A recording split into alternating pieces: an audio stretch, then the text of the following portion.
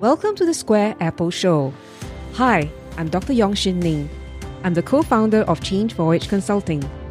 After 20 years of corporate life, I've successfully transited to be an entrepreneur. Wearing multiple hats as an entrepreneur, adjunct lecturer, mother, wife, daughter, sister has taught me how to navigate life's challenges. And my secret is the Square Apple.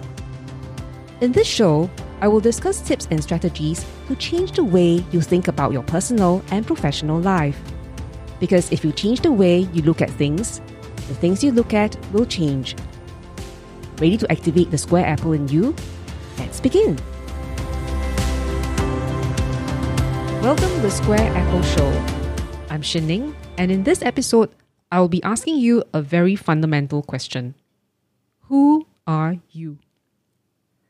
Wherever you are now, stop for a moment and visualize yourself drawing an apple. Probably almost all of you would visualize one which is round in shape, red in color, with a stem at the top. Perfect.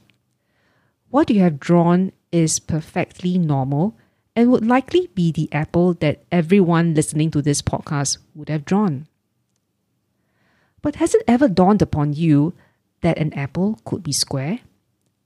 The last I googled, there's a department store in Busan, Korea that sold square-shaped apples as gifts to students taking exams, and there's the word pass inscribed on it. You see, you and I see the world through frames which are shaped by numerous factors, including our upbringing, our experiences, our families, and our culture. Frames are our mindset, paradigm, inherent assumptions of things. These frames are very useful for quick decision-making because it is likely to be widely accepted by people around you. However, frames can also blindside you to other possibilities like understanding who we are and what we are capable of, challenging our existing paradigms to achieve breakthroughs in any aspect of our lives, making optimal decisions, etc. So, even if you become aware of alternative ways of looking things, frames have this strange power to shackle you with fear of losing something that has been tried and tested or being different from the people around you. So let me share with you a story of how our thoughts and actions are controlled by our default frames. How many of you have watched this movie called Divergent or read the book by the same name? If you haven't, do so immediately after you listen to this podcast. Divergent is a science fiction story set in a world where everyone is classified into 5 factions according to their values and aptitudes.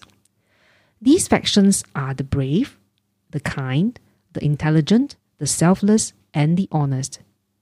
In that world, you are expected to fit squarely into each of these factions. Is black or white? No grey. However, grey does exist in that world, just like the real world that you and I are in now. They are what is called the divergents. And these are people who has values and aptitudes of more than one faction.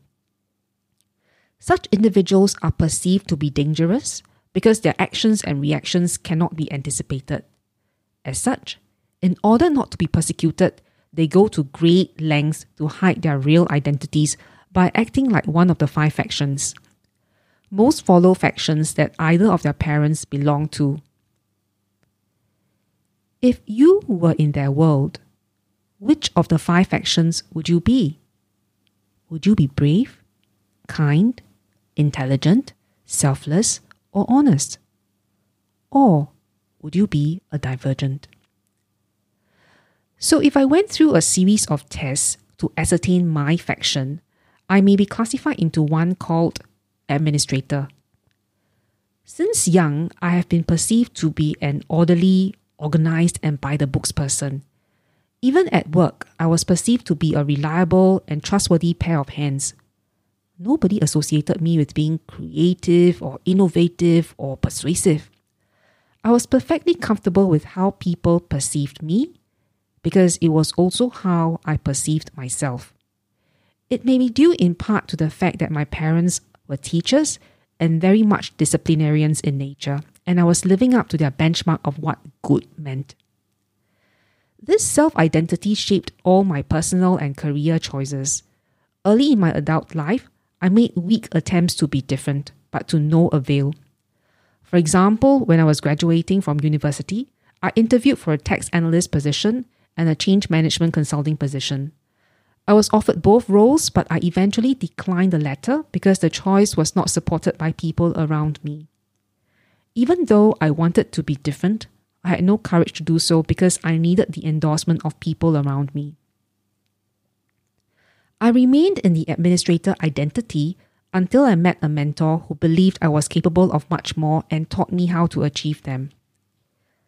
My mentor was a client whom I met while I was working in a large consulting company.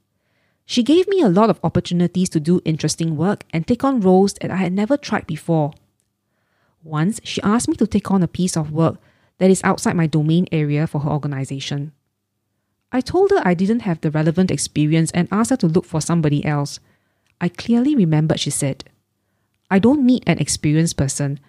I just need a person who can help me think." So under her mentorship, my divergent nature slowly emerged.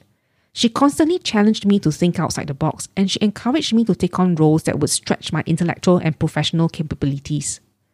Increasingly, I became aware that I'm not only an administrator. I could also be good with sales and developing new offerings for the client that is outside my domain area. I also realized that whilst I was good in matters of administration, I didn't really enjoy them. This new self-identity has been instrumental in helping me explore uncharted territories in my professional life and deciding where I wanted to focus my time and energy in. To round out this podcast, let me share with you another story about how awareness of your frame gives you the power to change. So I like watching Korean drama, and the theme of this Korean drama, Extraordinary You, illustrates such a power very well. The characters in Extraordinary You are part of a comic book. In the beginning, all of them act and think in accordance to a script. However, over time, some characters became aware that they can be different in the shadow, which is when they are not within the comic frames. With a newfound knowledge and courage, the male and female protagonists decide to challenge the cruel fates that the writer has dealt with them. The drama reflects reality, where the process of change is slow, full of barriers and sometimes seemingly futile. But once the pendulum of change starts, the chain of events creates a butterfly effect, which eventually leads to a tipping point. Are you playing your role because you have been conditioned to do so? If you could choose, what would the shape of your apple be?